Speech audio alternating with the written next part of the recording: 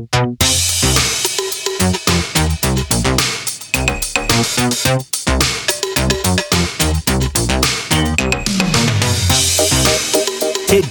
we examine the mystery of Name Withheld.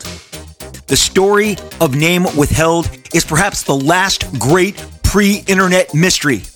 What inspired this prominent comic book creator to write such a disgruntled letter, a scathing letter on the views of the industry, on the practices of the industry, and then this creator didn't sign the letter.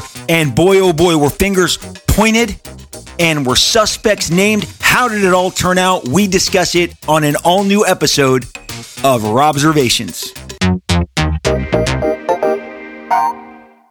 Hey everybody, and welcome to another episode of Robservations. I am your host, Rob Liefeld.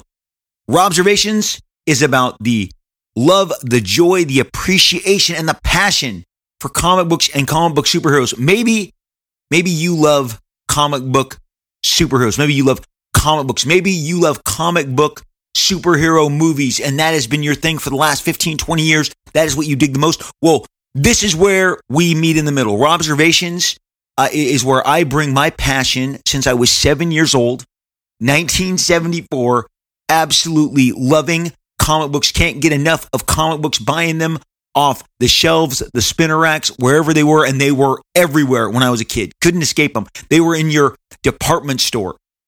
They were bagged as 3-packs on like a clothing hanger, a turning like hanger, which each of the different hangers had 10 different plastic bagged packs, 3 comics each. There was a Marvel pack, a DC pack, sometimes an Archie pack. Comic books were my life. Comic books turned into my career between Deadpool and Cable and X-Force and Image Comics and Youngblood and Avengers and everything in between. I have been around in comics for 5 different decades. I mean, worked in the 80s, mid-80s, 90s, 2000s, the 2010s, and now the 2020s, 5 decades. I bring that up. It makes me laugh because according to this article that I read this morning, about Google in Adweek. I got my latest edition of Adweek and I wanted to read the Business Insider is what I was forwarded, excuse me. And it talks about Google. And this made me laugh out loud because you sit there and you go, well, wait a second. How are you calling Google dinosaurs? Because that's ridiculous.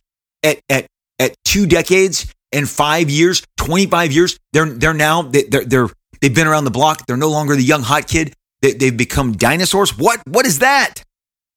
Here is how the Business Insider put it. Chatter about Google's transition from Vanguard to dinosaur. I mean, literally, they called them a dinosaur in the header of this. At the top, it says it says how Google has become a dinosaur. And it says chatter about Google's transition from Vanguard to dinosaur is hardly new. The company just turned 25, roughly 2 centuries in tech years. It has lived through 5 presidents and 2 major market crashes. Its boy wonder co-founders are now emeritus executives, and it's changed its corporate name from a word that telegraphed futurism and brainpower to a word now most people learn by the age of 3. Okay, anything more than that is just useless here for our purposes. The bottom line is, I go 25 years, and that makes them a dinosaur. I don't ignore that. In tech years, it's 2 centuries. Good God, what is 5 decades in comics and 40 calendar years exactly? I mean, what does that make me? And then take me all the way back to my fandom. Look, then I am absolutely Jurassic in my love and my passion of comic books. It has carried me. Comic books make me happy. The actual comic books with the staples, the stuff with the words and the pictures, okay? The beautiful vistas, the double page spreads, the great shots that some filmmakers have gone out of their way to emulate in movies such as Spider-Man and X-Men and Infinity War and in Deadpool. It all begins with a great comic book. If you're sitting where I'm sitting, and I've been sitting here for a very long time, and I try and bring that passion to you with each and every episode as we merge the worlds, as superheroes have become such a dominant brand platform across all medias. And this show launched almost. We are marching towards our 4th year anniversary. We just had our 350th anniversary episodes. I am so thankful that you guys have taken this ride with me. Today, we're going to talk about stories that happen in the world of comic books. The world of comic books that, look, when Image Comics was formed, we shook the financial papers. Barron's, Wall Street Journal, the New York Times, the LA Times, everybody, the actual business sections of television. This was before there was dedicated business networks, but on CNN, on MSNBC, they had sections about the business of comics and how Image Comics impacted Marvel. Marvel's stock dropped because myself and 6 other artists left to pursue our own dreams, having believed that we had done all that we possibly could at Marvel, and that there was greater kind of opportunities, more rainbows ahead, and we chased it.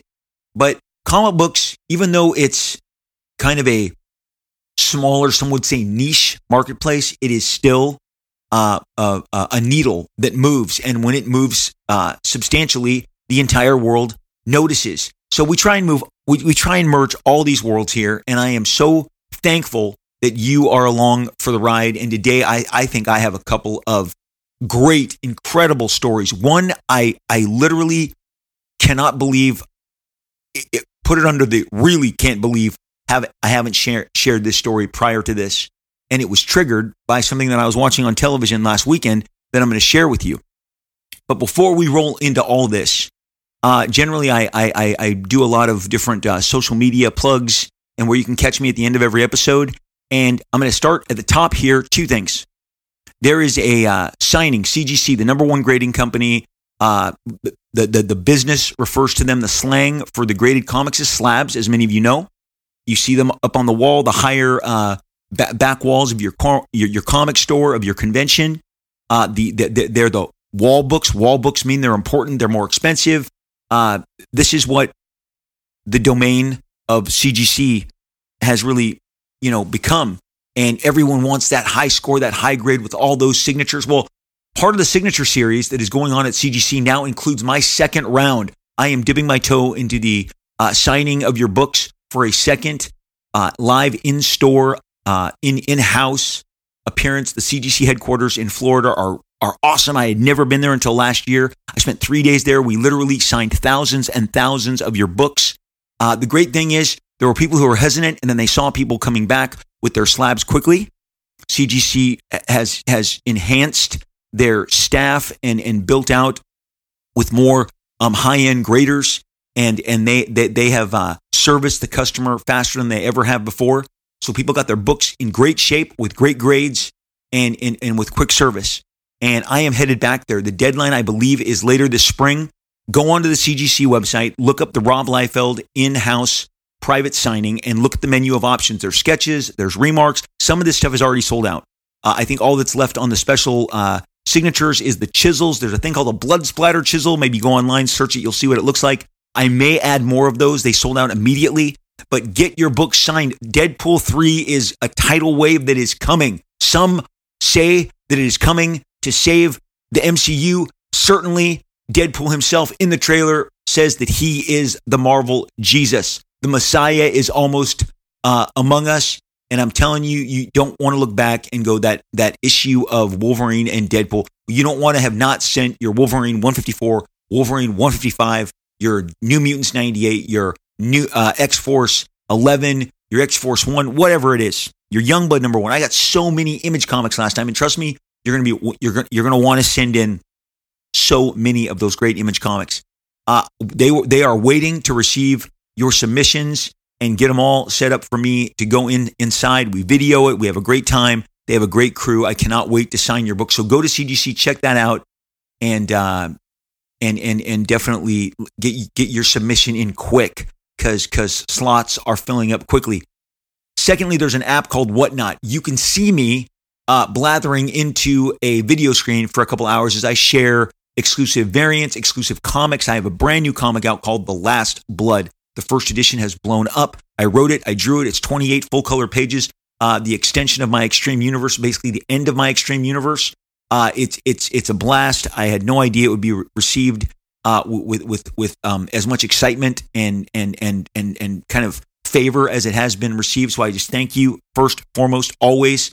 But on Whatnot, we have all sorts of exclusive comic books and variants. I did exclusive Spider-Man variants and New Mutants and X-Force and Deadpool. And I have Prophet and Brigade and Bloodstrike, all of my Extreme Studios titles, special foils, holofoils, all sorts of crazy great stuff. I draw on Funko Pops, toys. There's some original art. Check me out on Whatnot. Download the app. Follow me at Rob Liefeld and you'll get a notification of when I'm going to go live with my shows. So definitely check out Whatnot. Check out CGC. Look for me in the in-house signing on CGC, and look for my name and follow me on Whatnot so that you do not miss the next show. Many people think it is the same blathering that I do here on the podcast, except I've warned everybody. It's later at night. I'm a little grumpier. I'm fresher. I'm kinder. I'm caffeinated as I am speaking into this mic, sharing the show with you today. And today, you have got to get ready for this crazy story. This story that I'm about to share with you is triggered 100% by an episode of Curb Your Enthusiasm that was on this last weekend. Let's call it The Disgruntled. I don't know what the exact name of the episode was, but it should have been The Disgruntled. And it opens. Larry David is part of a golf club, country club, and somebody has pinned up in the men's locker room, and they're all standing around, about a dozen guys reading a letter about all the things that they're unhappy with at the club, and it is signed anonymously by Disgruntled at the end. It's about the food, it's about the what they can wear, the condition of the club, just all manner of different gripes, and it is signed Disgruntled. No one put their name to it. And of course, the guy who runs the place comes in and threatens everybody, and he keeps asking people, are you disgruntled? Are you disgruntled? And so what happens throughout the episode, we actually get to find out pretty quickly. Again, this just tracks with what I'm going to share with you so closely. We find out fairly quickly who Disgruntled is as we watch the show. But then, of course, you find out who everyone wants Disgruntled to be. And it was a laugh. It was a hoot. It just played out so closely to this episode that happened in comic books and in my life. And if you happen to know the details and the end result of what I'm about to share here, just take the ride with me as I tell you from my perspective how it all played out. Because the story that I'm going to share with you that mirrors Disgruntled, at the end of the Curb Your Enthusiasm episode, I turn to my wife. We watch every episode together. We howl, we laugh. I said, babe, have I ever told you about Name Withheld? Have we ever discussed Name Withheld? And she's like, I don't know what you're talking about. I go, oh my gosh. I realized I had never discussed this with her. This is not something that came up in this year. We will have been married 29 years. We've been together for about 31 years, and I've known Joy for 36 years. And this has never been something I shared. So I shared this with her. Then the next day, I called up two of my really good friends in comic books, and I asked them if we've ever discussed it, and they were like, no. So this story takes place in 1991, in the time between the launch of X-Force #1 and Youngblood #1. It is right there in that window between 91 and 92. And man, I can't believe this. This is so fun and so rich to share with you. And there is a mysterious letter. I'm going to read to you the entire contents of that letter, because that letter is available online. And I'm going to tell you right now, it appeared in what at the time was the #1 comic book news publication. It wasn't a magazine. It was a weekly. Every week, your comic store got new issues of the Comics Buyer's Guide, and it was known to everyone as the CBG. Comics Buyer's Guide, the CBG, the new CBG. They would break stories. They certainly broke the story that Image Comics was forming and that we were all getting together, and it built the story as the original guys announced, and then as more people added on, as Jim Lee came on board, you got breaking news. You got interviews with some of your favorite talents. Marvel and DC would, run their press releases through Comic Book Buyer's Guide, because that was really the only source of weekly, news. And it was a great, thick newspaper. It would unfold to be 11 by 17, just like your LA Times, your New York Times, your Washington Post. And it had ads, and it had, comics were for sale. It was a robust publication. It was run by Don and Maggie Thompson, who I've really never spoken more than just a few words to in my career.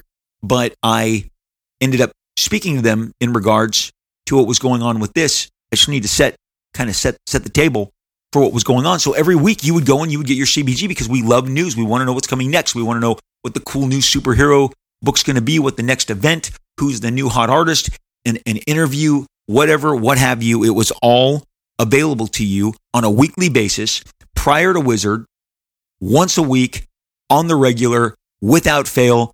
The CBG was there with whatever was going on in the comic book world.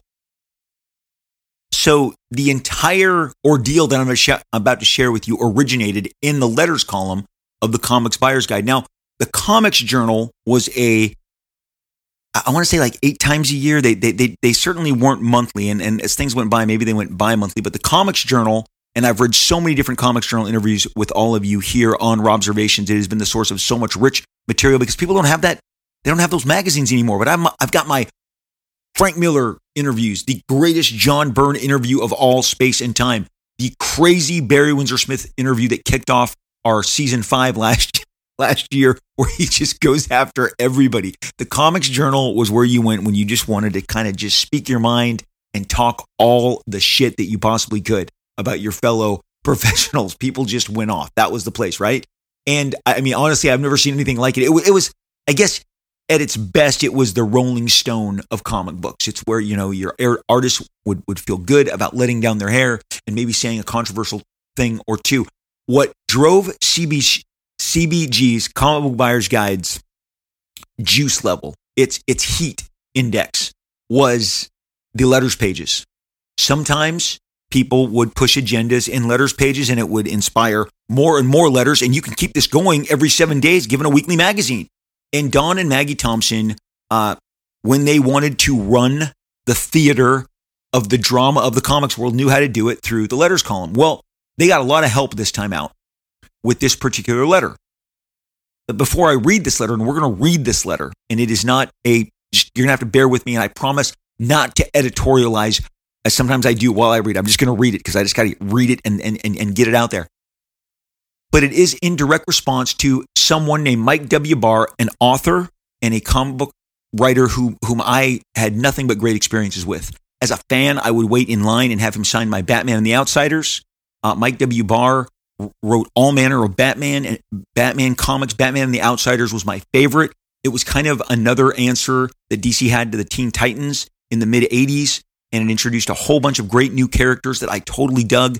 And at one point, the two primary artists that he works with are Jim Aparo and Alan Davis. And Alan Davis's work on Outsiders is worth hunting down. It is fantastic. In some ways, I prefer it to anything he did over at Marvel on the X-Men books. It is fresh. It is bouncy. He came from doing Captain Britain over at Marvel UK and just cut loose between his work on Detective Comics and his work on Batman and the Outsiders. And of course, Mike W. Barr.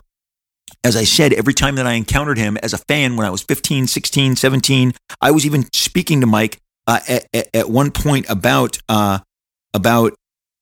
making a Batman and the Outsiders fan club. That's how into it I was. And because he was a regular kind of on the local LA scene, it was nice to bump into him because he would often he would often be on the scene at the conventions during that time. So, I mean, between his Batman work and, of course, Camelot 3000, which we have yet to give an absolute dedicated section to because it was so, oh my gosh, it was so fantastic. Really kind of state-of-the-art, visionary stuff.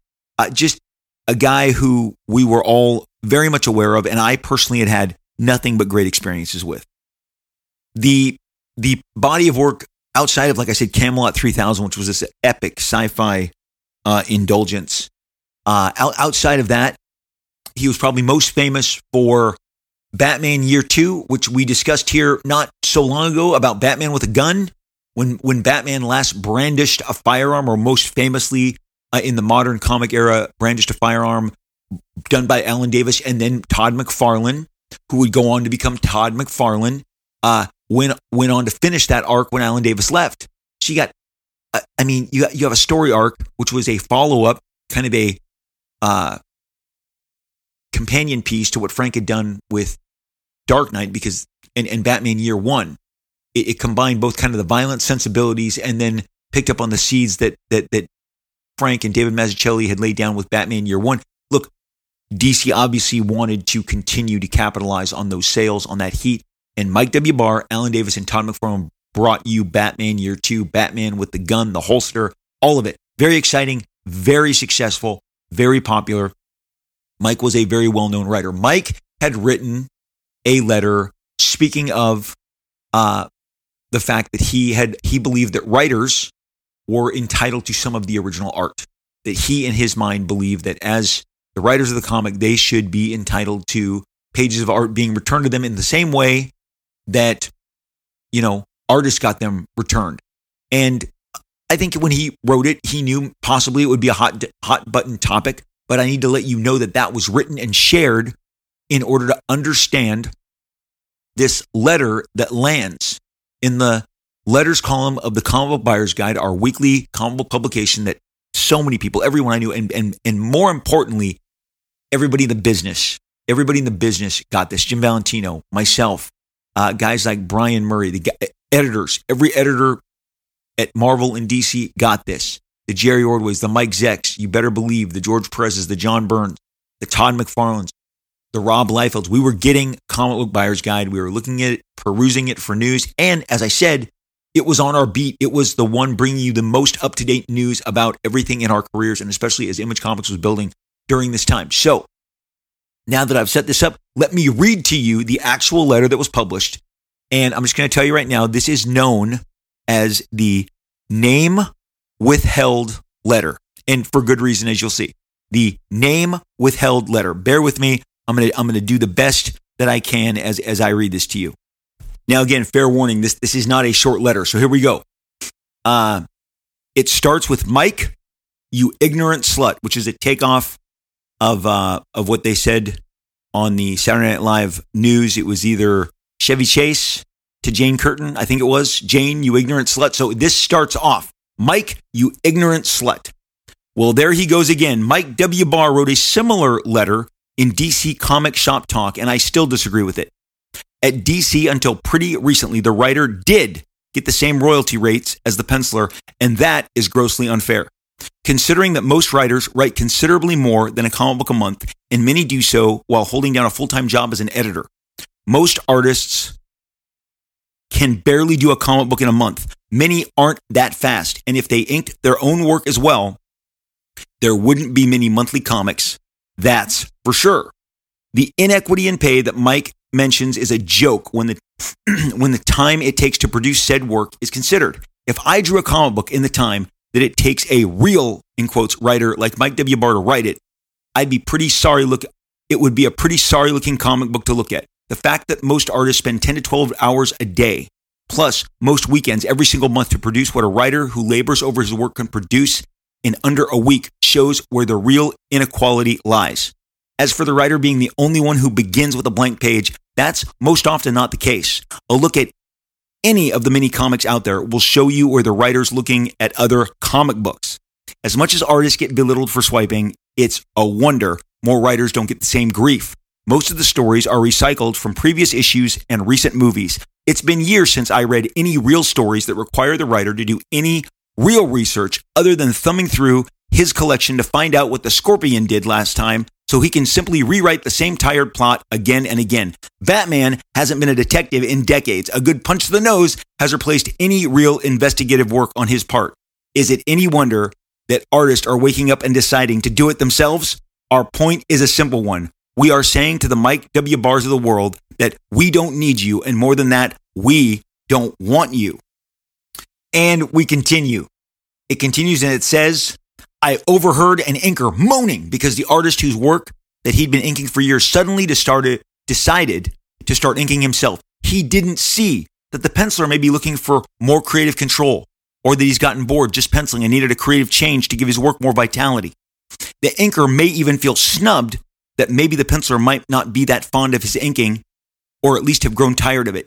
He saw it another way. He wants all the money. That's the only way he saw it. Mike may be feeling the same way, as may others. They're becoming obsolete. What bothers me more, though, is that Mike doesn't consider that maybe the artist-writer has something to say. Maybe he can't create working with a writer who's happy to rehash old stories and bring back that old villain for its 30th bout with the hero. Who knows how many Silver Surfers, demons, new gods, deathlocks, ambush bugs, cables, shatterstars, ferals, electras, Mr. A's, Ronins, shrapnels, terminuses, alpha flights, and many others aren't being created because artists are being overshadowed by lazy writers. I know that when I'm illustrating a story by most writers, I'll get the same thing that the writer's been churning out for the last 15 years. No surprises, the same thing. Meanwhile, I'm getting better, introducing new characters and concepts and coming up with stuff guys like him can and will rehash for years to come, all the while complaining about guys like me. Mike mentions that he feels he should get some art back, even though he never actually had the physical piece of art in the first place. In the letter in DC's Shop Talk, Mike says it's unfair that the artist gets back pages to sell and that all the writer gets to keep is his scripts, and there's no market for them. Well, why not? Why can't a writer sell his plots and scripts that were the beginning of the story in the first place? Certainly, the mountains of fans wanting to break into the business could use them as a guide on how to do it. Most writers work on computers and could print out countless copies. Sure, they probably won't sell for the price of original art, although much art, it should be pointed out, doesn't sell, even from the top guys in the field, and the bulk of art out there is fairly undesirable and dirt cheap. They do have the advantage of being able to run off as many copies as they can move. There's something else Mike may not consider. Artists are getting tired of so little original thought in writing that they won't work with many of them anymore. Those artists would rather do any other comic book where they can write and draw the work than work with another, in parentheses, real writer any longer. Editors know this, and they also know that a well-drawn comic book with so-so writing will always sell better than a well-written comic book with so-so art, simply because the writer doesn't read it before buying it. He can only look at it. How could Mike possibly control this? If it's a choice between keeping a bad or simply uninspired writer and not having a decent artist stick around, or giving the comic book to that same artist and having him stay around and try to pump life into the series. A writer who's good, whom artists and fans support, will always find good, talented guys to work with because they will seek him or her out. There are still many artists who have no desire to write, and many who do but would still be more than willing to draw somebody else's stories if they liked their writing. More artists writing won't spell the end of good comics, just as it didn't when Jack Kirby and Steve Ditko started doing all of their own scripting. What it may mean is that fewer mediocre writers will find themselves with work or decent artists to work with. But then the repetitious, rehashed, reworked hack work of these tired writers is likely to drag this industry down anyway. It's really kind of an eye-opener to walk around the offices at Marvel and DC. Editors are forever griping about how badly other editors write, yet are continuing to give that person plenty of work. Writer artists are getting talked down and up from either side of editors' mouths, and old-time writers are making unreasonable demands and ultimatums on silly things that nobody cares about. In closing, this letter has these final few sentences.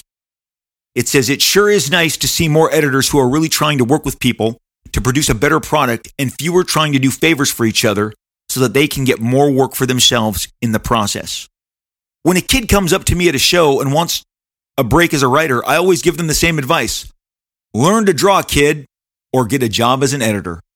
Signed, Name Withheld. Sincerely, Name Withheld. So this drops in mid-1991. And you can imagine the bomb that goes off. You can absolutely imagine. This thing explodes. It everyone's phone burns up because guess what they didn't do? They didn't go to social media. There were no message boards. Nobody had a laptop. Yes, Jim Valentino, when he says that most writers are starting to write on computers, Jim Valentino had gotten a computer, a word processor. He was so proud of it. He showed it to me. He showed me all the capabilities, the saving, the different fonts, all the different applications. Okay. But nobody had the internet. Nobody, even if you did have the computer, no internet is established and really active among fan communities until 1996, to the best of my memory. And that's when everything starts to change. But when this lands, and this lands in this comic book newspaper that everyone buys, people's mouths are on the floor. I mean, to be honest, the contents of this letter can be harsh sometimes. Let's be straight. That there's some tough talk in here. It's not quite rude, but it is certainly I would say harsh. And as I reread it to my wife, who, God bless you, Joy Liefeld, for listening to this stuff, and she was quite fascinated. She even picked up on all the aspects that would lead you to believe that maybe it's possibly me who wrote this, because that's immediately what happened in the comics industry. The turmoil surrounding this, the fervor, the just, this upset people. Two things: entertain people, upset people. You got to understand the how dare they, and the pressure was on. Who is Name Withheld? Who had the balls? It's an artist. It's clearly an artist who's writing, who's just started writing. In this list of characters, Cable, Shatterstar, Feral. Very, very interesting, because okay, these are brand new characters. And I mean, Feral and Shatterstar are just a couple months old as of this writing. Again, the window for this, you know what? This is fall 1991. This is fall 1991. In that window, could be as late as October, November, but it carries through because the image announcements are coming out, and this straddles between 91 and 92.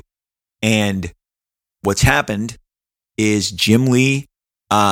It is largely reported and seen, and to this day, if you Google it and you go down that rabbit trail, Jim Lee got Chris removed from the X-Men. I showed Louise Simonson the door.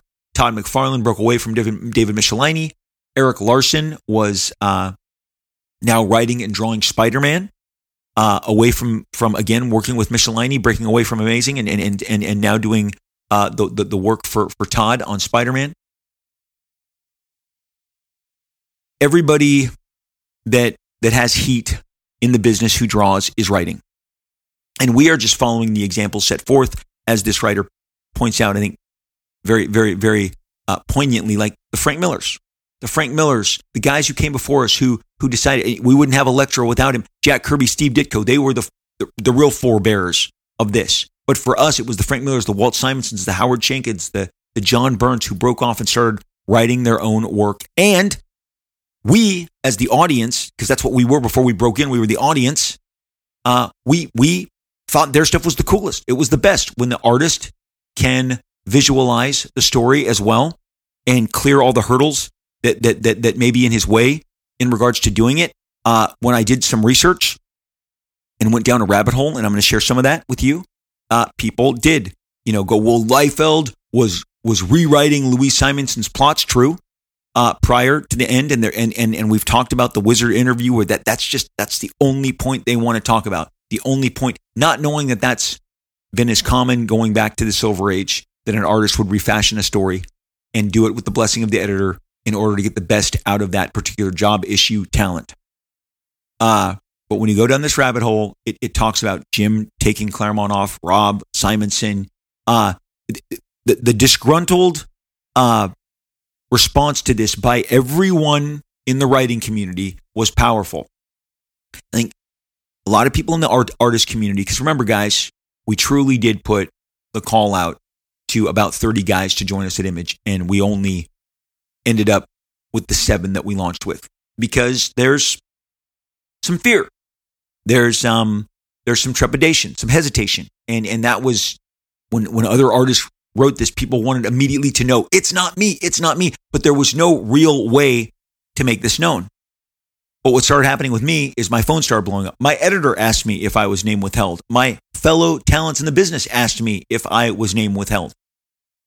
Marat Michaels, who was working, breaking into comics as my assistant at the time, and who was with me in the studio that I had at the time, the same studio that's portrayed in the Levi's ad, that had a killer upstairs loft and then a downstairs area with a couch and a big giant. It had the couches and a giant drafting table I'd obtained. It had the copy machine. We put a giant, 15-foot basketball hoop in there.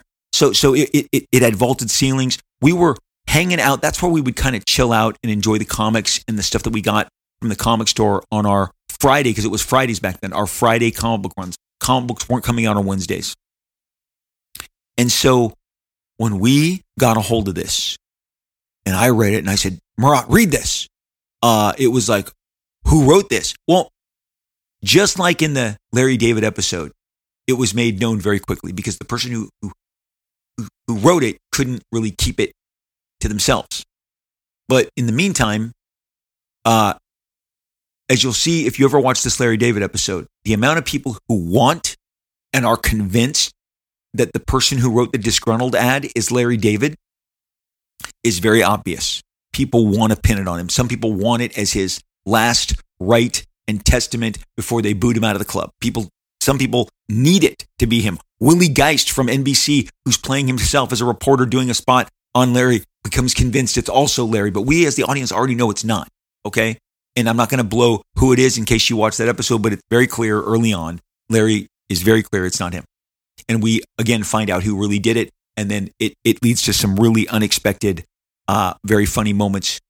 But in real life, the whole world had decided, and let me tell you something, because I was there, they desperately wanted it to be Rob Liefeld who wrote this letter, because then it gave them the validation of the hubris and the ego that obviously I must carry with myself, because I had been very aggressive in seeking to obtain certain goals in my career. I wanted to write the New Mutants. I didn't take the New Mutants without the promise that I would write it, and I was told that it would have to take some time. All of us at that time were looking to do more of the writing, more of the imagining of the entire product. It will go down in history. I do believe at some point in time, because there's been so much evidence that Jack Kirby was the one conceiving of those Fantastic Four stories, and Stan scripted them. When Jack left, Stan just scripted it. The New God stuff is genius work. Again, watch when people split. What happened? Jack left Marvel and went on to create 7-8 new worlds for DC Comics. He never looked back. When he comes back to Marvel and he does Machine Man and Devil Dinosaur and Black Panther and Captain America and the Eternals, I mean, it's just more incredible imagination. When this letter that's written says that Jack and Steve started scripting their own work, that was the only real aspect of the work that was missing, okay? These guys, Doctor Strange, at no point in time did anything Stan Lee do reflect Doctor Strange. I've done countless episodes on Stan Lee. If you listen to me, you know where I stand. I think he had a great way with dialogue and scripting, and I also think he was the best spokesperson comic ever had at a time when comics desperately needed a great spokesperson. I've called him the Ryan Seacrest of Marvel Comics. He was to Marvel what American Idol, what Ryan Seacrest is to American Idol. And look, hosts matter. Look at the literally still, it feels like they haven't settled on Alex Trebek's replacement on Jeopardy. He was that incredible, and no one seems to like anyone who they have sent to fill in his shoes. That's who Stan was. He was the host of Marvel Comics. That was the most important role that he exhibited. I have had Jack Kirby look me in the eyes and tell me his version, and I happen to believe him. I happen to believe Stan gave great scripting on top of Jack's stories, but I also believe that given all of the different things that Stan said in the course of his career, there is a lot of holes and there is a lot of inconsistencies. If he was a witness on the stand, that there are a lot of holes in the story. I believe Stan scripted over brilliant, visionary writers, and more importantly, those writers needed him to sell that story to you, and he did. But obviously, the contents of this letter are again harsh and inflammatory, especially the way he speaks to Mike W. Barr, who I'm telling you right now, Mike's a nice guy, and clearly the desire for the royalties and the returned art was just, I think, something that triggered this person to write this. If I haven't said this already, what ends up coming out, I think, due to the pressure and because in my instance, I informed the author behind Name Withheld, this mystery letter. In today's, you know what they'd call it today? If it was MSNBC, they'd say, this mean letter. The author of the mean letter. Like the mean tweets, the mean letter. Okay? I had to act. And I told you I called, the one time I had an extended talk with Don and Maggie Thompson is when I called them. I called CBG. I left a message. Maggie called me back. I said, Maggie, whatever that is going down with Name Withheld, I live in Anaheim, California. Fullerton, California. My office is in Fullerton, California. This is where I work. That letter that you received is not from where I live. It does not have my area code. It was not forwarded to you. And I most certainly, absolutely did not write that letter. And you likely know who did. You likely know the author of that letter. And more importantly, you know it's not me. And so I would ask that when you are asked, that you can now tell people this is not Rob Liefeld, because I did a convention appearance during this time, during this kind of window of 4 to 6 weeks. It may have been longer. But people were asking me, are you Name Withheld? Oh man, and people would whisper and other, I had to be Name Withheld. I had to be the brash, young, cocky asshole who would write something with this much hubris. Well, for those of you who know the story, eventually the author outed himself. I think due to peer pressure and to other artists going, dude, people think it's me. Eric Larson emerged as the author and said, yes, I am Name Withheld. I wrote that. And I got to be honest, I gave a sigh of relief, and I also experienced the disappointment from the people who, like I said, just needed it to be me. Needed all of those kind of brash statements to belong to me because they had already decided I was already the worst thing to happen. My generation was threatening them. They were losing work. Some of these writers would go on to give interviews down the line and talk about the work that they lost and how they were pushed aside. And you kind of, again, sometimes I do wonder if some of the talent are sports fans, because the best quarterback, the best wide receiver, the best point guard, the best center gets replaced. You have your run, you have your time, and then eventually someone new comes in. Tom Brady moves out of the spotlight. Patrick Mahomes moves in. While Tom Brady has a spotlight, he's going to battle with the Manning brothers, both Mannings, okay? Peyton and Eli for his dominance. And Eli will do the incredible feat of being the only guy to defeat Tom in Super Bowls. I mean, that's crazy. It's absolutely crazy. But I think sometimes talent doesn't understand that you just don't get a gig forever. Those gigs are always earned. I feel today it's earned. If I don't do a good job giving you last blood, you don't get excited about it and want more of it. If I don't give you a good Deadpool batter blood, it doesn't go on to outsell everything Deadpool in that calendar year. We have to earn our place. And so I like Mike W. Barr. I desperately wanted him to know that it wasn't me. I wasn't able to reach him during this time. I probably believe that even he thought it was me. But you just have no idea the stress that came with being the number one suspect. I mean, if this was a Dateline, if this was a 48 Hours, and Rob Liefeld was cornered. He was cornered. He had begun to ink his own work. He had asserted himself. He had begun to script his own stories. He had begun to create his own characters. Cable, Farrell, Shatterstar, are these the tenets of young Rob life? I mean, you guys, this would all arrows pointed to me. I was the husband. I was the one the cops were coming to put the cuffs on and go, we're taking Name Withheld. We're taking you. And they had screamed at me, your name withheld.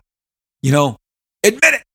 So, yes, I've been watching too many mysteries. Netflix is now, piled on so many of them that they're all fairly terrifying. But so of course, I'm going to put this through that lens. In the end, it was all shrugged off, moved on, except some people like Peter David, who had it in for us at CBG. Peter seemed to, I want to say one in every four, once a month at least, he wrote a article dragging myself, Todd, Eric, Image Comics, challenging us, thinking that he was the people's champion. I have done a dedicated podcast on the subject of one Mr. Peter David debating Todd McFarlane. Many of you people, even though it's on YouTube, hadn't heard of this. And maybe you're hearing about Name Withheld, the Name Withheld drama that gripped the comic book industry for, I'm going to say 2.5, 3 months. That's how long it took for Eric to emerge as the author. So this is right before Image Comics, as we're doing Image Comics, if I had to fit the timeline. And yes, I do admit, today I am not quite sticking the landing if you want to connect all the dots, but I know the window is right. And more importantly, the subject, it is in that emergence. You don't mention Cable and Farrell and Shatterstar, and then Eric mentioned Shrapnel, who he created and gave to Doom Patrol. And you got to understand, I'm a huge Eric Larson fan. Huge Eric Larson. Had him on the show. First, second season, had an interview with him here. Just phenomenal fan, phenomenal talent. Just nobody has put together a singular run on a comic book like he has. He will eventually hit his, if he hasn't already, I've lost track. I think he did, last I looked, it was 275 issues of The Dragon that he had written and drawn himself. Written and drawn, not published, not gotten somebody else to do it. Produced himself. And it's just an incredible feat. His Spider-Man run is, in my opinion, both the Amazing and the Spider-Man book that he followed Todd on. They're collected in an omnibus. I favor them. I think his understanding of Spider-Man was, for me, more exciting. I know Todd's was more popular and connected with the masses more, and with good reason, because it's great. Eric's just had some pop. He just loved drawing Spider-Man. I truly believe, and you can see it in every single frame. But whether it was the Doom Patrol or the issues of the DNA agents he did for Eclipse or whatever, I followed Eric. I followed him wherever he went. I have always just absolutely dug his work, and I believe that unless I've got a couple blind spots, leaving that I may have some blind spots in my collection, I have bought every single thing Eric has ever done. So I'm a fan. But Eric was emerging, and this Mike W. Barr, these statements about royalties and original art set him off, and Eric wrote this letter, and he didn't sign it. And as I said, Peter David would then start. I'm going to read you an excerpt from the early 2000s where Peter David is still talking about Name Withheld. In 1994, Peter David he wrote in his column in CBG called "But I Digress."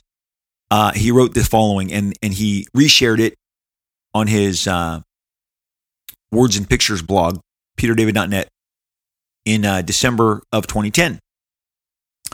It starts out, "It has been several years since Name Withheld crawled out from under his rock, announced anonymously in the letters pages of CBG called OSO, that writers had outlived their usefulness in comics and artists no longer had any need for them. And then Name Withheld scuttled back away into the darkness. In more recent time, the artist behind said letter has been a bit more forthcoming about his authorship, although he has yet, to my knowledge, explain his base cowardice in this matter. I don't mention him by name because lately he's been working overtime to provoke me into giving him publicity, apparently on the assumption that Todd McFarlane was able to do, so therefore he should also be entitled to do this. Okay. He then goes on, he says, I only mention him in order to set the stage for the advent for his soulmate. The newcomer is one John Kricfalusi, best known as the creator of Ren and Stimpy. And then he goes on and on about Kricfalusi's statement about writers and how writers without artists are nothing. So the creator of Ren and Stimpy kind of comes up behind Eric and says a lot of the stuff that Eric said in his Name Withheld letter. But look at the tone and the tenor of that opening and the venom crawled out under the rock, the cowardice. I tell you this right now, it would be even worse had they pinned it on me, and they were pinning on me. I cannot tell you. If I told you that 30, 40 people asked me who Name Withheld was, again, the phones were buzzing up. Jim Valentino said, everyone, literally, Jim Valentino called me in 1991 and said, everyone thinks Name Withheld is you. And if you want to tell me that this was 1992, that's fine. Again, it is that period between X-Force number 1 and Youngblood number 1. So there's a year there to fit this into. And of all the things that I have, I don't have every single week of my comic books buyer's guide. I know some of you do. Actually, you know what? If I had thought ahead of time, I would have called my buddy Terry Sala. You hear me say his name at the end of each and every episode about our Facebook group that we have on Facebook, which is Rob Life of Marvel, Extreme, and Beyond. You should join it. You should be a part of it. But Terry Sala, S-A-L-A, Terry would know. I think Terry has all his CBGs. He's that rare bird, or he at least has that key 90s stretch. But Jim Valentino said, Rob, everyone thinks Name Withheld is you. Everyone is pinning this on you. And like I said, there was a great deal of vitriol. And look, not only did this letter challenge Mike W. Barr and the things that he was saying about royalties and original art, but then this author, Eric Larson, as Name Withheld, went after the editors who were giving each other jobs. And this was also, whether you like it or not, it was true. Editors that were writing at the time, guys who had offices at Marvel Comics, and only one wall would separate them from walking into the other office, was, and I kid you not, every single one of these people were writing comics for Marvel while editing comics. I think the rule was you just couldn't write the comics that you were editing. Howard Mackey, editor, also writing. Terry Cavanaugh, editor, also writing. Bob Harris, editor, also writing. Tom DeFalco, editor-in-chief, also writing. I'm leaving out somebody good. The list goes on and on. And that's just the editor-in-chief and 3 others. Oh, the scripter of New Mutants 98 was an editor also writing there. There's 5, just off the top of my head. So this was happening. Now, I'm not going to tell you that those writers didn't turn in good work. Howard Mackey wrote a great ghostwriter that relaunched the entire brand at the same time. Then Jim Valentino was reshaping, fashioning, and giving you this really popular version of Guardians of the Galaxy that we've talked about on the show, that I dedicated 2 episodes in order to kind of turn your gaze towards that work that was becoming forgotten. Howard Mackey wrote some great stuff. Also was an editor. Bob Harris wrote a great Nick Fury miniseries. Also an editor. You know, it's just, whether you liked it or not, they were taking gigs. And there was a segment of not just the artists, but the writer community that was like, I can't get a gig because the editors keep giving jobs to themselves. Whether you liked it or not, there is a piece of that is true. That is absolutely true. And this wasn't a brand new practice. This was kind of a time-tested practice. When Jim Shooter took over, Marv Wolfman, Len Wein, Jerry Conway, to name a few, were what they called writer-editors. And they were able to write and edit the same books. They just changed it. At the time of this, and this was really instigated under Roy Thomas at the time at Marvel during their practices, you could edit Fantastic Four, write Fantastic Four. Edit Spider-Man, write Spider-Man. Edit the Hulk, write the Hulk. And so this is not a new practice. It was seemingly becoming more prevalent during the time that Eric wrote this letter. So he's going out of his way to kind of kick up some dust in that area as well. While poking around, looking for kind of historical remnants of Name Withheld, there are scant few. I'm going to tell you right now, scant few articles on this, and where you find most of the chatter is in some of the comments underneath the sites or the blogs that discuss this, or like I said, very thankful that a number of different sites had the entirety of the letter from CBG printed. There's a gentleman that has a blog, and his name's Mesitanian, and he is writing back in, I believe, 2013, around then, when he finds out that the CBG is being canceled, and he is feels like he took the newspaper for granted and has all these feelings of remorse, as so many of us do when a store closes or a comic series ends or one of our favorites gets taken from us. Mesitanian writes, because he's going through his CBGs and he keeps getting different blog posts on it. He says, "Wow, I just read Name Withheld. Three things struck out at me. One, tripod still exists." And then here's the great part, and I believe this has a different context of what he's about to share with his number 2 point. And let me read it first. He says, and then number 2, Mike, you ignorant slut, probably is the best built-in derail ever. I will start all my metafilter responses with that immediately when I don't want people to read what I write, because it's just a winning opening gambit. He doesn't mention that Eric got that the Jane, you ignorant slut is from Saturday Night Live. It is from, I believe, 1975, year 1 of Saturday Night Live. This guy doesn't have the context of this. And this speaks to the greater, broader issue that I'm bringing up all over the place, that things are being forgotten. My own history that I lived, that I watched, not that I partook in personally, other than watching and observing, but these things are being lost to the sands of time, stuff that I thought was very prominent. And you're going to probably hear it because they're making a movie now. Big star-studded cast has been assembled to make a movie about year 1, the original launch year of Saturday Night Live. And I guarantee you, in the trailer will be Jane, you ignorant slut. But this guy writing this thinks that Eric coined that for the first time because he gives no context other than, is probably the best built-in derail ever. I'm going to start, it's going to be my go-to, and I'm going to use this one. I don't want people to read what I write because it's just such a winning opening gambit. It's just really clever. So these are, again, his final thought on reading the Name Withheld letter, which, again, he starts with, wow, period. I just read the Name Withheld letter, as he's going through his CBGs. And his third and final point, Eric Larson apparently thought that Shatterstar and Farrell were great characters. And Cable. If memory serves, my first impression of Shatterstar that he was just a bad, arsed-up longshot clone with dual-bladed swords. And Farrell was like Wolfbane with all the heart removed. So, it's, you know,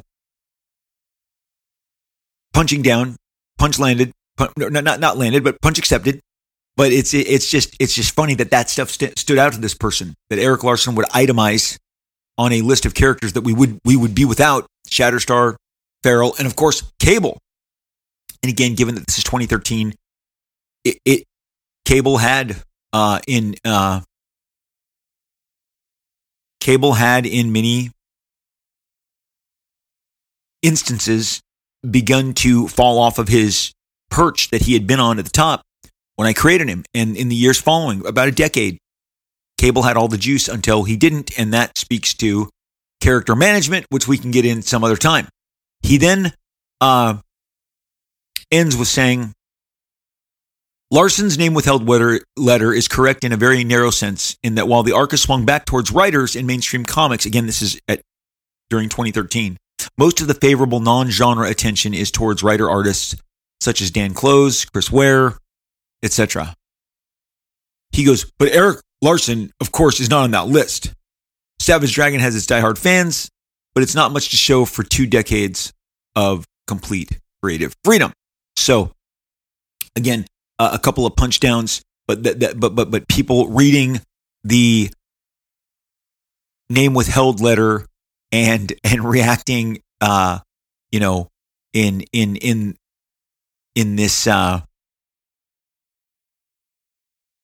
this way years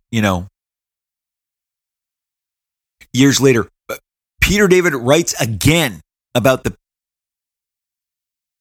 Name Withheld letter in 2005. I won't read it to you, but I'll just say the start of it is, Eric, you ignorant slut.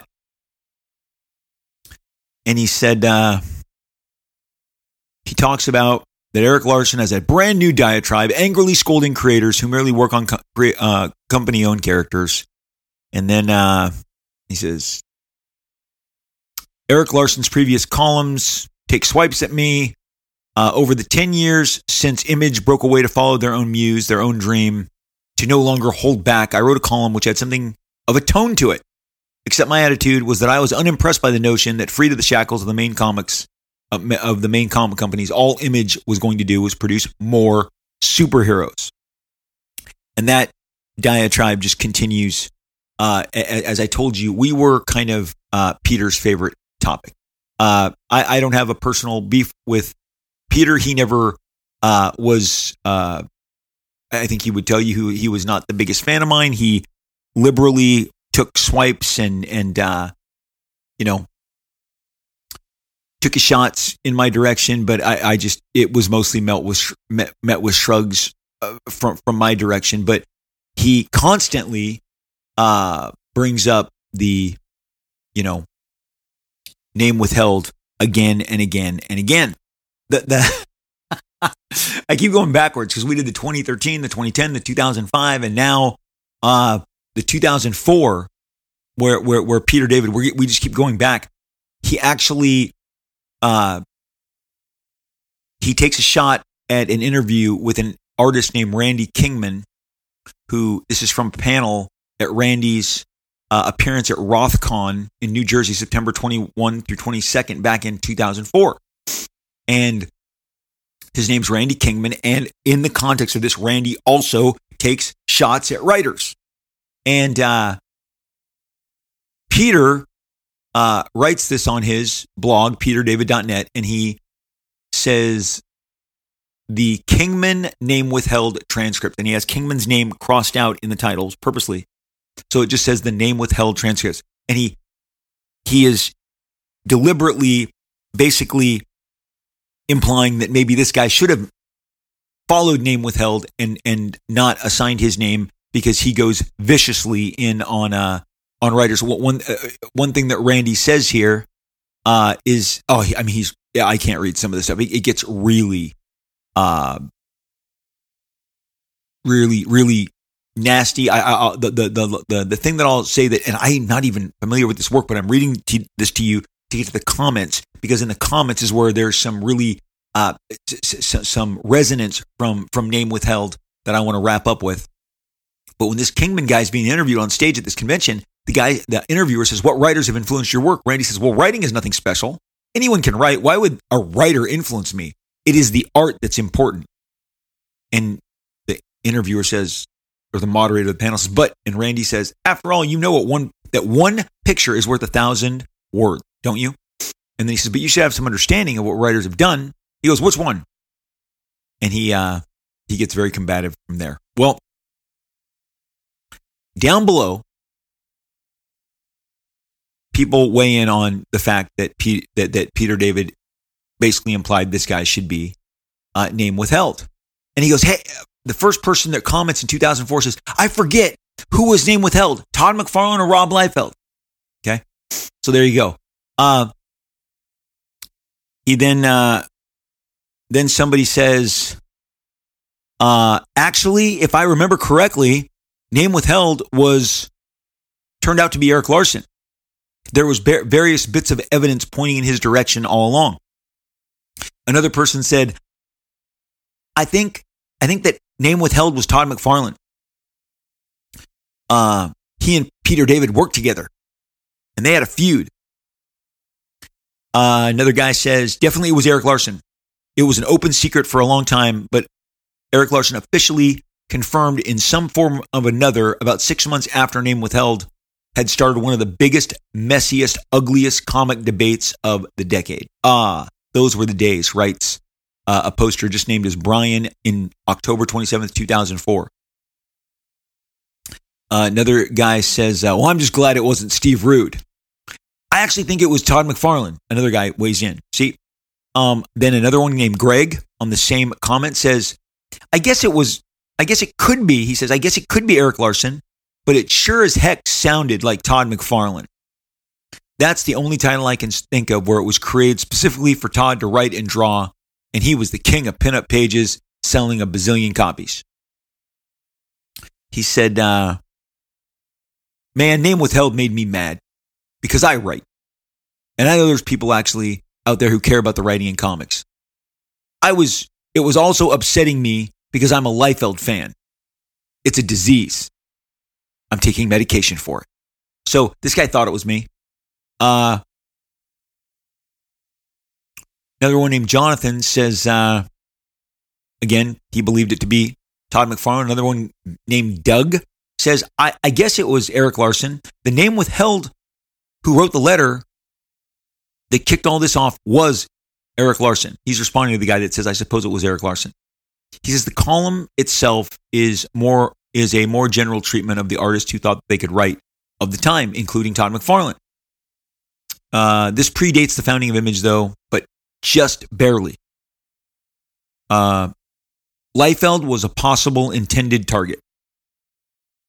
In retrospect, pretty obvious that Name Withheld was Larson. Who else would have put shrapnel on a list of great artist-created characters? Then someone said, I mean, again, look at this. That this guy named Matt Adler says Name Withheld was an amalgam of the Image guys. This part almost refers to the Jim Lee, Chris Claremont situation, talking about the disregarding writers. And then as we go further, did Jim Lee actually write this? Somebody asks, and then it turns into Jim Lee was given deference over Claremont. Claremont left, and what is possibly less known, Luigi says, Rob Liefeld was rewriting Louise Simonson's X-Force plots. He would turn in pages out of sequence to hide this fact, making it more difficult to script. As for Name Withheld, it was definitely Erik Larson, and he admitted it in the issue of Savage Dragon. So, for quite some time, like I said, Name Withheld rattled the industry, and my thoughts, should Erik have signed his name? Yes. But also it was fun. It was fun being the intended target. It was fun having to explain to people, it wasn't me. But I felt like I did my due diligence, and I was responsible in the matter. When I called up Maggie Thompson, she called me back and I said, you know that it wasn't me. You know that letter did not originate from me. If you are asked, please confirm. Right before I came on here, the actress Rebecca Ferguson, you may have known her from Mission Impossible. She is Paul Atreides' mother in the Dune movies, and I've seen Dune 2. It's spectacular. It is mind-bogglingly brilliant.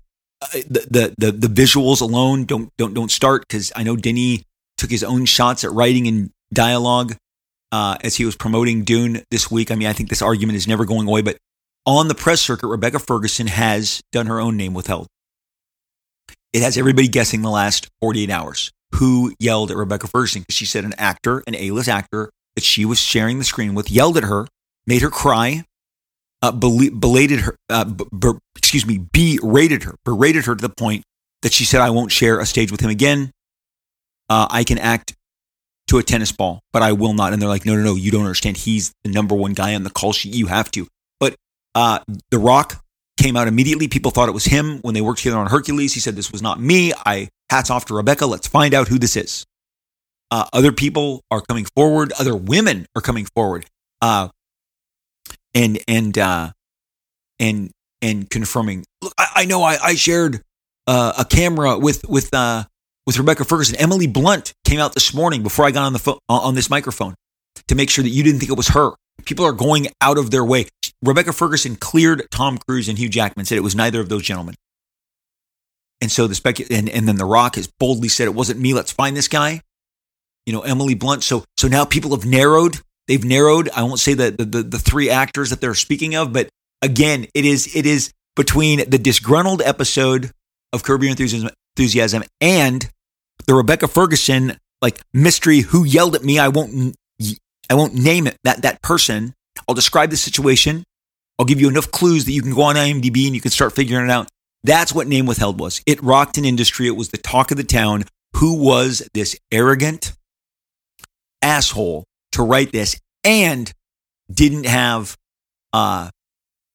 either the boldness, the bravery, or the good sense to actually sign their name? Look, part of me is glad he didn't sign the name, even though I was an intended target. And as you can see through these comments that I'm sharing with you from 2004, I mean, literally 13 years later, people are like, it was Liefeld, it was McFarlane, and it was Eric. Eric fessed up to it a number of times. And we knew because Eric told all of us over the phone, in person, it was me. Name Withheld, if you've never heard it and you've never read that letter, there's a lot going on in that letter. The most, I think, truthful thing is when he says good writers will always attract great talent. Alan Moore, in his prime, did not have a problem attracting great talent. I have long shared with you that some of my favorite creators in comics were in fact artist writers. Jack Kirby, Steve Ditko, Frank Miller, Howard Chaykin, Walt Simonson. The list goes on and on and on. But there are great writers, and I already told you, Mike W. Barr. I enjoyed every single thing that he ever put forth on in terms of comic books, and the talent that he worked with was great. Jim Aparo, Alan Davis, Jerry Bingham, Todd McFarlane, just four amazing artists right there off the bat. But Eric is also right.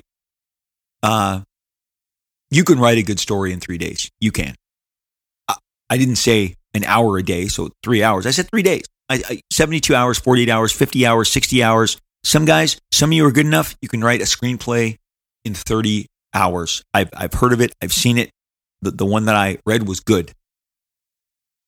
The writer-artist debate, there's no mystery as to why it kind of fueled the 90s and why the writers were grabbing any life raft equaling any decent artist to sidle up against because they felt that their terrain was being threatened.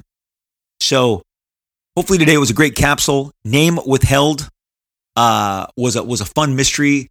Disgruntled on Curb Your Enthusiasm brought it all back to my memory. And then when not only my wife and then my two friends in comics for the last 3 decades did not know who Name Withheld was, I knew right then and right there that this had to be a topic on Robservations. I hope that you have enjoyed this excursion into this, let's call it the last non-internet controversy, because those would come. The last non-internet controversy, because once the internet gets here, you get Marvel's bankruptcy, you get Heroes Reborn, you get the movies, all sorts of stuff. The internet is quick, or especially in the early days, even when there was just message boards, to persecute, to crucify, to hunt. But at this point, this was really a game of telephone, and the shade that you were thrown in person at a comics or at a comic convention on a telephone call. Eric, to the best of my knowledge, carried no ramifications for this. He was able to speak once he identified that he was Name Withheld. Nothing happened. He already controlled his own destiny. I don't believe. I believe whatever I was going to suffer because everyone wanted it to be me. That's not me being a persecuted little ninny. That is telling you straight up, people were disappointed that Name Withheld wasn't me. They wanted very desperately to be able to pin that on my resume, have that frame who I was. So great stories. I feel like I covered the most of it, and I truly hope if you can find more, maybe you actually have your actual CBG, maybe you have the further printed topics on this, but it became a storm that or as they're calling it now, when mild rain fell. I mean, we didn't have but sprinkles this morning in Southern California. and the weather persons were calling it another atmospheric river. Give me a break. I have lived here. I mentioned this in the last one. We get people calling us. Atmospheric river. Are you okay? You're having it's rain. It's rain. This is the same rain that I played in when I was 4, and mudslides were happening because California has lots of cliffs and expensive mansions on top of great cliffs with incredible vistas, and they are prone to erode when the rain hits the mud, and the mud, this has been going on. It rains in Southern California from November through April. My mom used to say, "Remember, Robbie," when I'd be so glum that it was so gray in March and I was desperate for the sun. I wanted to get my spring fever action on. Even in my 13, 14, I wanted to go to the beach with my friends. She'd say, "Remember, Robbie, March, roars in like a lion, goes out like a lamb, and April showers bring May flowers." Got all the mom shanks. Maybe your mom said that to me. Let's do it again. March roars in like a lion, out like a lamb. April showers bring May flowers. What are we even listening to? What pool of mom memories have I dove into? But you heard that. You did. You heard a version of that. But now people go, are the atmospheric rivers? Are they okay? Are you going to be? Yes, it's raining. That's all. Heroes Reborn, not Heroes Reborn. Name Withheld was the atmospheric river of its time. It felt bigger than it was, but it ended up just being a sprinkle. But man, did Peter David like Name Withheld? He. I think we've proven he has gone back to that well many a time, and we did today. And I hope you enjoyed it. And I thank you so very much for taking this ride with me each and every week. So hey, at the end of each and every show, we share the incredible support that you give this show. It cannot go uncelebrated, unnoticed. You are such great fans of this show. You are such supporters. It is just a tremendous honor that you have shown up and support this show in the manner that you have supported. I am so grateful to you always for the positive vibes and energy and the sharing that you do about Robservations. And so at the end of each and every show, I read the reviews that you have shared with me right here. Today's review is really sweet and kind, and it's from Mr. Castile. He says, "My fave podcast, 5 stars. I love Robservations. Rob's an enthusiastic, knowledgeable host, lays down his knowledge of the comic book industry, not just about the time that he spent in the industry, not just about the time that he spent in the industry, but also what he brings to the history and the obscure comics to life. As I have been a comic fan and able to fully fund my comic habit since the early 90s, right at the time that Rob and company left Marvel to form Image, these podcasts are occasionally a blissful trip down memory lane, more often an insight into issues and artists I am not familiar with, but need to be. Rob is a great guy, loves his fans, and it shows. Give him a chance. He will inspire you and rekindle your love of comics. Thank you, Mr. Castile, Casteel. Thank you for leaving that. Thank you for sharing that very generous review. Thank you for your support. When you guys leave reviews for me at the end of each and every episode, I will read them. The Apple platform is the one where we get the 90% of our reviews from. And you guys are so generous, giving us 5 stars, writing these reviews, taking your time to pull out your keyboard to type that up, to send it, to post it. I read them at the end of each and every episode. Thank you. It helps us stand out. I have been told by Apple, by the people at Apple, it helps elevate us in terms of our profile, our awareness. And I just thank you because you do this. You do this. I couldn't do it without you. I am so thankful to share these at the end of each and every episode. Thank you for your support. When I'm not doing this podcast, I'm on social media. Look for me on the platform formerly known as Twitter, X. I am at Robert Liefeld, RobertLiefeld, straight shot. No break in that. Robert Liefeld, blue check, signifying it really is me. I'm verified. I'm real. I love reading your comments, your DMs, your replies. I love the conversations that we're able to have over on the platform formerly known as Twitter. On X, look for me at Robert at Robert Liefeld. I will be looking for you on Instagram. I do posts, I do stories. I'm sharing the visual aspects of my life, what I'm drawing, people I'm hanging out with, my friends, my family, the stuff I'm working on. More importantly, the stuff I'm eating, the restaurants, the fun. When I go on vacations, I would love for you to continue to follow and share with me. I am Rob Liefeld. Got Rob Liefeld, straight shot, another blue check verifying that I am absolutely who I claim to be. I'm real, not the phonies. So when you talk to me, send me your DMs, your replies, your mentions. I read them all. I try and respond to each and every one of them. Thank you for following me on Instagram at Rob Liefeld with the blue check, again, verified. I just appreciate you all so much. I mentioned earlier, we have a group. It's over on Facebook. It's called Rob Liefeld, Marvel, Extreme, and Beyond. It's a group on Facebook, a group, not a page. Rob Liefeld, Marvel, Extreme, and Beyond. Myself and a gentleman named Terry Sala, Sala. We run the group. We run the group. We are the moderators, the administrators. You will likely be clicked on through once you submit by either myself or Mr. Terry Sala. Terry runs a great art contest once a week.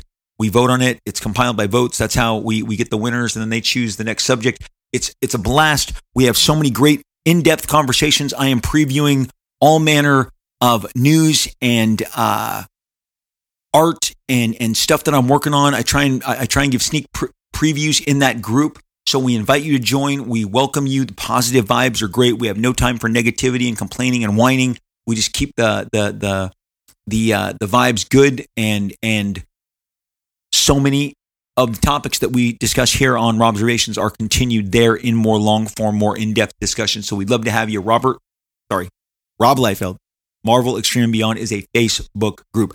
I already covered Whatnot. I'm Rob Liefeld on Whatnot. Download it. Follow me. I told you about my CGC in-house signing. Go to their website. Look me up. Check out the options that are available. Cannot wait to sign your books. And as we wrap it all up, I just want to wish for you the very best, as I do each and every time. I mean it. I want everyone to do well. I want everybody to do well. I wouldn't wish any amount of suffering on anyone. Life's hard enough. Again, I've been married 29 years this summer, been with my wife 31 plus years, raised 3 adult kids, wear a lot of hats, which means carrying a lot of burdens. So many of the stuff and the things that you guys do, I'm doing too. Going through life, post-pandemic, what a crazy time. Feels like the grind is still there. Feels like it's still kind of wearing all of us down. And the noise, all the crap that's going on, especially in an election year, is just nuts. It's crazy. And I just want to make sure that your emotional, physical, spiritual, and mental state are in the very best possible place they can be. My encouragement to you always is to take a step back, get off the treadmill, get off the grind, take a day for yourself, go out, have a great time with your wife, your kids, your loved one, enjoy, a great movie, a great dinner, whatever constitutes a great date night. Go to a club, the comedy club. They're popping up all over the place. Go laugh, eat a great meal. You guys know I love food. And also, do not forget the candy bars. My wife brought home like M&Ms the other day. I'm like, what are you doing? Are you trying to like tread on the ground that Reese's has so carefully laid here in this house? You guys, I still have my 3-pound Reese's peanut butter cup. I don't know how it's now just kind of a monument. I don't know how I'm gonna ever get through it. But now the Valentines are gone, and now the Easter eggs are here. So we are happy with our chocolate and our peanut butter, whatever it is. Maybe it's an ice cream cone, a sundae. We have competitive ice cream shops popping up all over. New, competitive, some mom and pop shops, which we root for and try and frequent those the most. But come on, man, there is business in the sugar and the grease, and it's part of your cheat meal, your cheat experience that I am absolutely in favor of and promoting. And just make sure you read a great comic book, see a good movie, have some great experience alongside of it. That is my wish for you. Yes, Rob is recommending junk food and childish indulgences to distract you from the madness of life. That's it. I should just say that from now on, because that's it. Hey, rooting for you. Boom, right through this microphone. I am sending you the best, giving you a fist bump. Take care of yourself. Be well. Please don't leave me here. Come back around. I'll be here. I'll be sitting here waiting. We will, what is it again? We will